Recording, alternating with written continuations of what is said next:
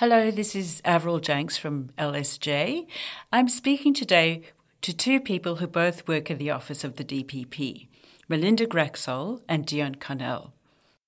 Melinda started her career in a small private law firm and made many applications to work for the DPP and finally achieved her dream. 18 years later, she has an executive role as the Deputy Solicitor managing the Sydney West region. Dion Carnell is a solicitor advocate at the Newcastle office. Hello, both to Mel and Dion. It's lovely to see you today. Hello. Beautiful day today. Just saw a rainbow in Hyde Park, so I'm hoping it's been a very promising day for you too. Thank you for letting us know that you're willing to speak, having come from the Office of the Director of Public Prosecutions. For both of you, this has been a further step in a legal career. So, Mel, should we start with you telling us how you came to be here? Of course. So when I graduated from university, I started working in a private practice in a suburb outside of Sydney, and that was a small firm doing all the bread and butter work of a law firm. So conveyancing, wills, estates, a little bit of commercial. So I got a bit of a taste of everything, a little bit of crime mixed in there as well. I mainly did conveyancing, which wasn't really where my passion lay. And so I applied multiple times to get into the DPP because that's where I felt like, that was the dream job.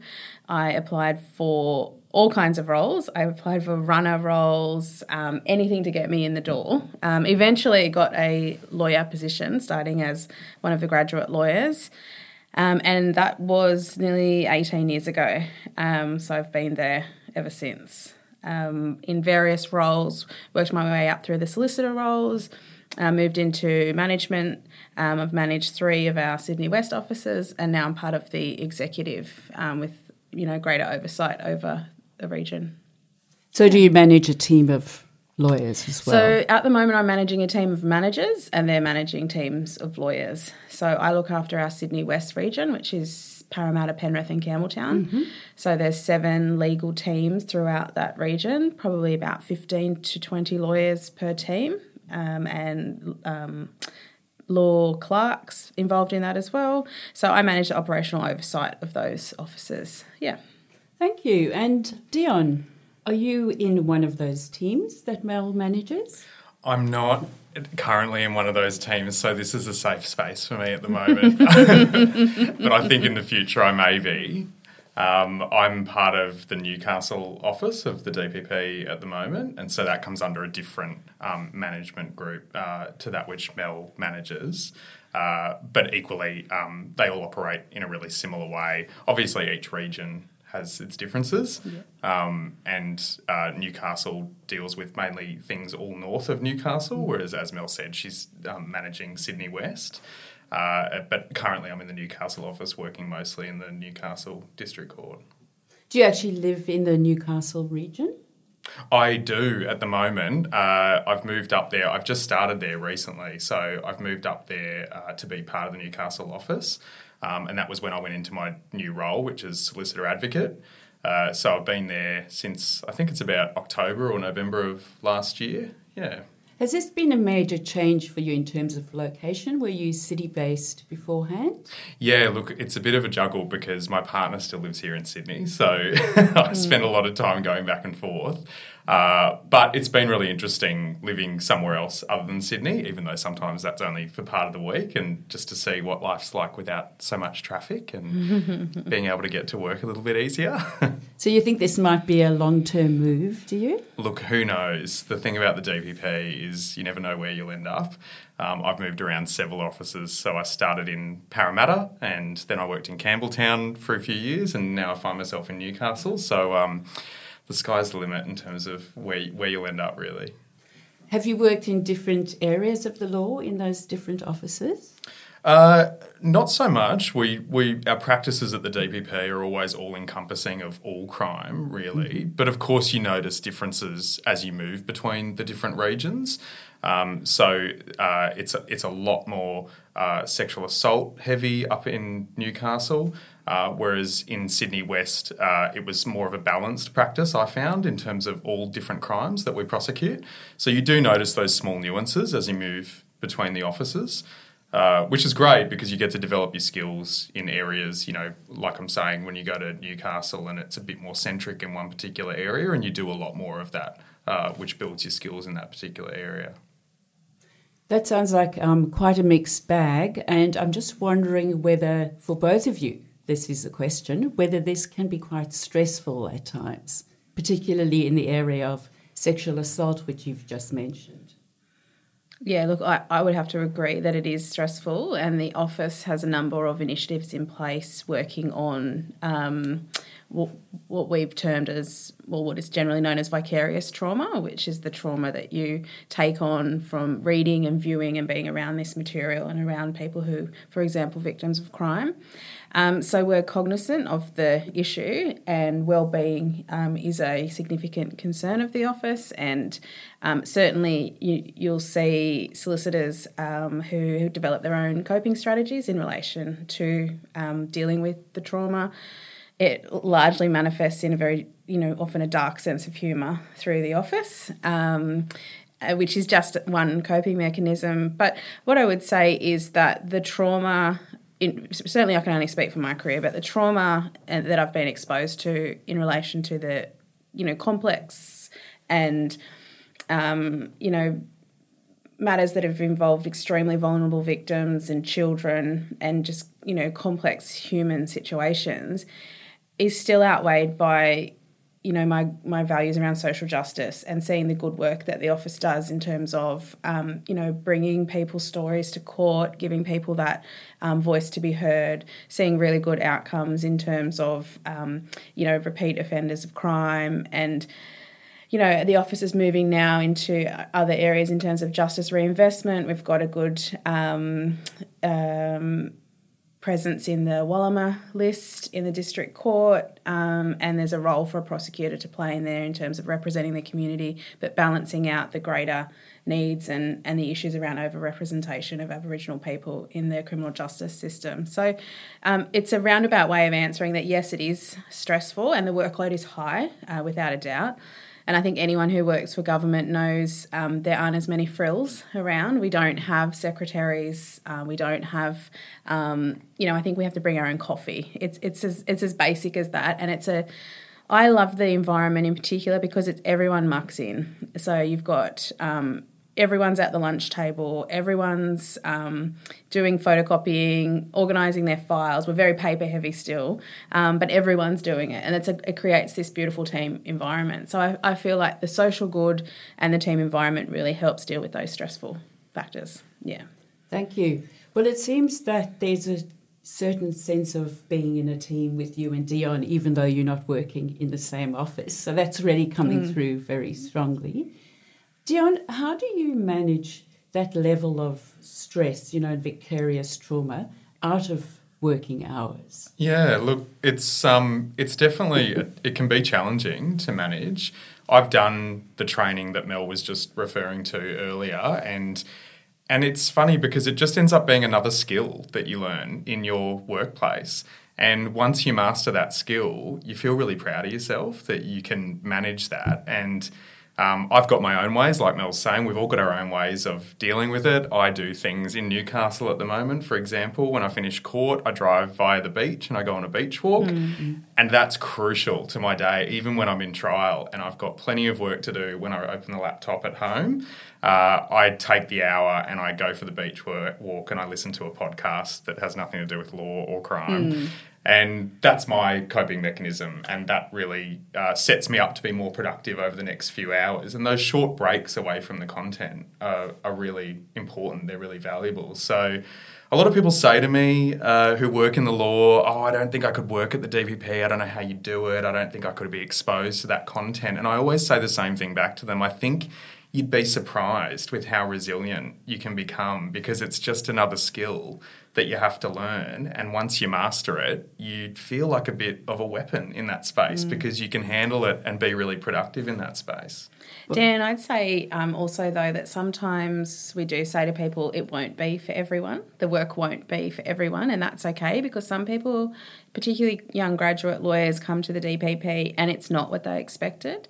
And it's better to call it early. And I'm really proud of people when they're able to say, you know what, it's not what I expected, or it's actually affecting me, it's affecting my sleep, it's affecting my, work-life balance, and go and find a job elsewhere, because they can be great lawyers, but the type of work might not suit them. And we try and have those conversations with lawyers really early on, because it's okay. You either can deal with it, and there's no moral value in you being able to deal with it or not. It just is, and it's great work, as we'd both agree, but it's not work that's worth getting sick for.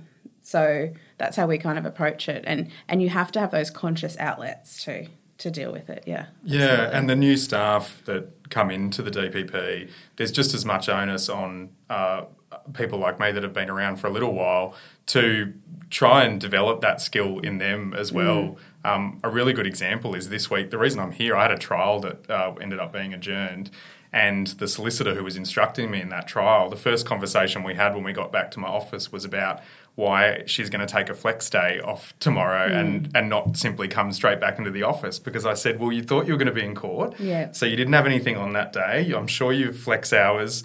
You've got a little bank there. I should explain flex hours, because there's probably listeners that don't know what that means. And that's simply working for the government. Most government departments, I think, have sort of, if you work over your contract hours, those hours go into a little bank, and you can draw on those hours to get those hours back at another time for yourself. So that's one way that working for the government balances out your workload with those, we call them flex hours. So Mel, that would be a very different pattern from when you were in private practice. Yes. Am I correct? Yeah, absolutely. Would you like to talk So that is, a huge benefit of being a government lawyer. We've got significant leave entitlements, including flex, as Dion's explained. We've got parental leave. There were changes in terms of paternity leave that came in last year. Much more generous conditions. We have flexible work now, which is, fairly embedded across the organisation now. My experience in private practice, even all those years ago, was I worked very long hours, and it was very much expected of me to do those hours. There was no sort of discussion around whether I would or wouldn't. And I wasn't in the big end of town. I was at a little suburban firm. But if the work was just there, and there was no real negotiation around limits and so forth. There certainly wasn't any structure around wellbeing and check-ins and anything like that we're lucky enough to have. So it's very different working for government, and I think more and more we're seeing this, greater inclusion, greater accessibility for people working in government. And I think government's really trying to lead the way in terms of those, best practice workplaces. And I think that's to everyone's benefit. Yeah. And I think, just like you use the word expectation when you're working in that private firm, and that's probably a difference a lot of people don't realise in the government sector legal work, is that yes, the workload can be high and you will work hard at times, but there's not an expectation that I'll sit at my desk looking for other work to do till 10 p.m. at night. You manage it yourself, and we all have our peaks and troughs, and you take those moments when you can leave a little bit earlier, because, like me this week, the trial ended up being adjourned. So, I'm able to have shorter days this week to be able to manage my well-being and make sure I've got time outside of work as well. Mm. So have you always been in the government sector then?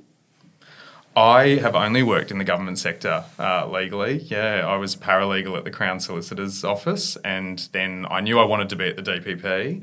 Like Mel, I was sort of targeting the DPP, and I got a little bit sidetracked opportunistically that an opportunity came up at the Crown Solicitors, which these days I'm really glad I did, because I do have this bank of knowledge from that experience, and I'm grateful for that. But I've only worked in those two places in my legal career. So while I haven't had the experience Mel's had outside in what I think is the scary private world of the legal career, I do have a lot of friends that I went to university with that work in that space. So I've heard a lot about it, and I interact with them weekly about their experiences. Would you have any ambition or thought in the future to maybe entering the world of private practice just to see what it's like? I think I'm not sure that private practice is for me. One thing that's really exciting about our director, Sally Dowling, SC, is that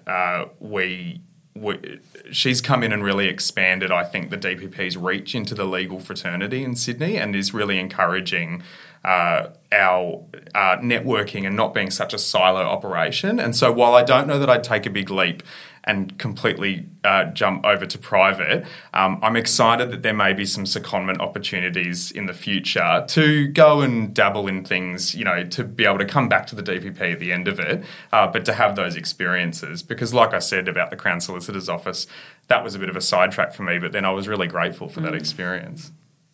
Both of you seem very excited by the law and about the law, and I'm wondering if it was that excitement about being in the law and assisting people with justice that first got you to study law, that made you first take up the study of law.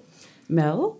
Yeah, I would have to say yes. I probably couldn't articulate it as well back then, but I had a sense of I hate when things are unfair. And I know that's a very immature word to say, but that's how I strongly felt, and that's what drew me to the law. And so when I sort of reflect back on it now, I probably, would say that it's my passion for social justice is probably a much smarter way of saying, dealing with things that are unfair, but very much so. And the work that we do, we are surrounded by people, and this is one thing I still can't get over.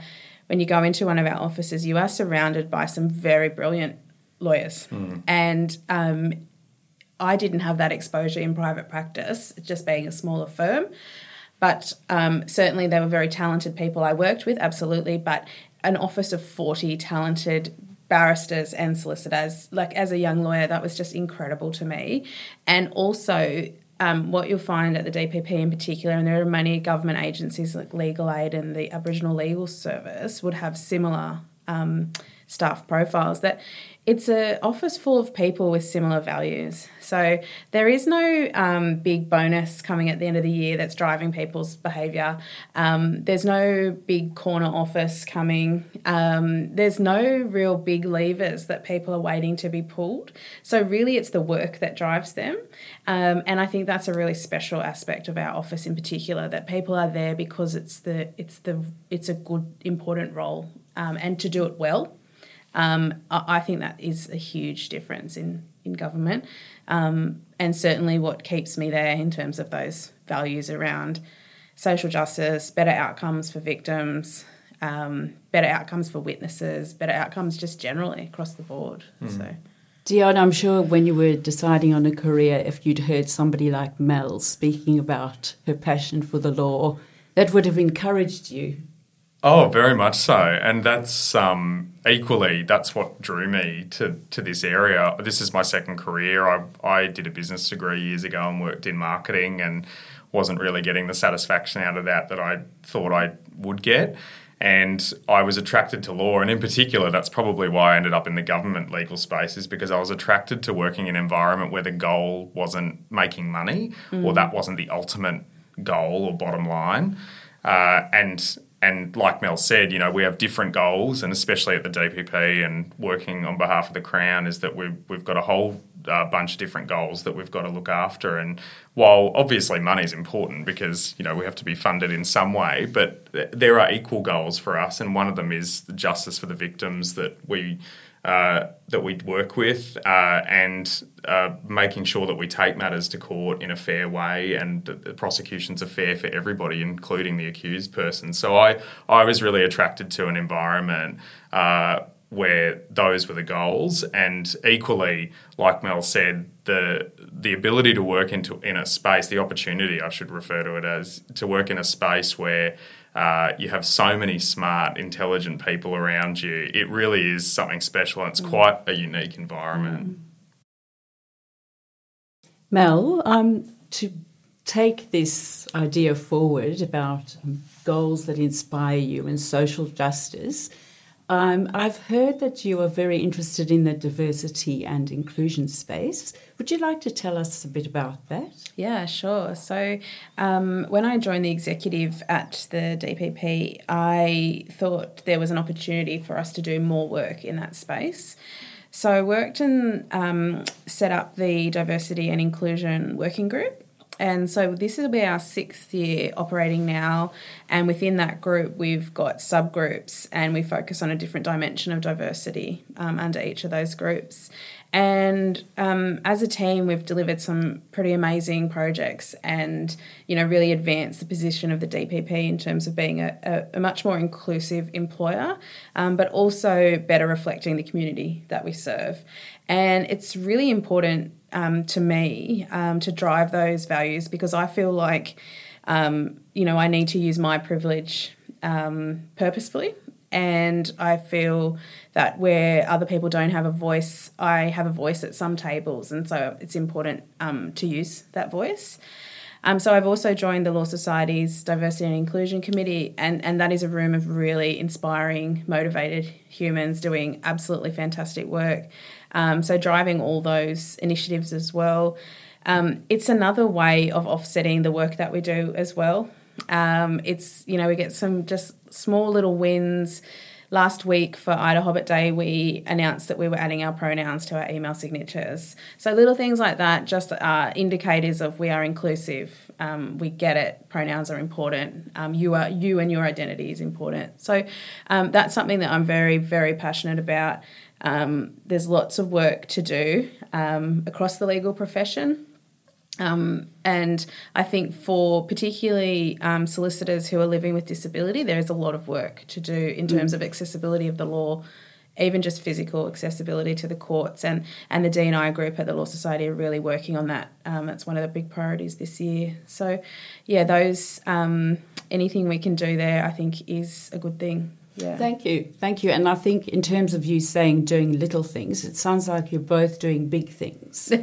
And we thank you very much for sharing all these views today and your history and your experience.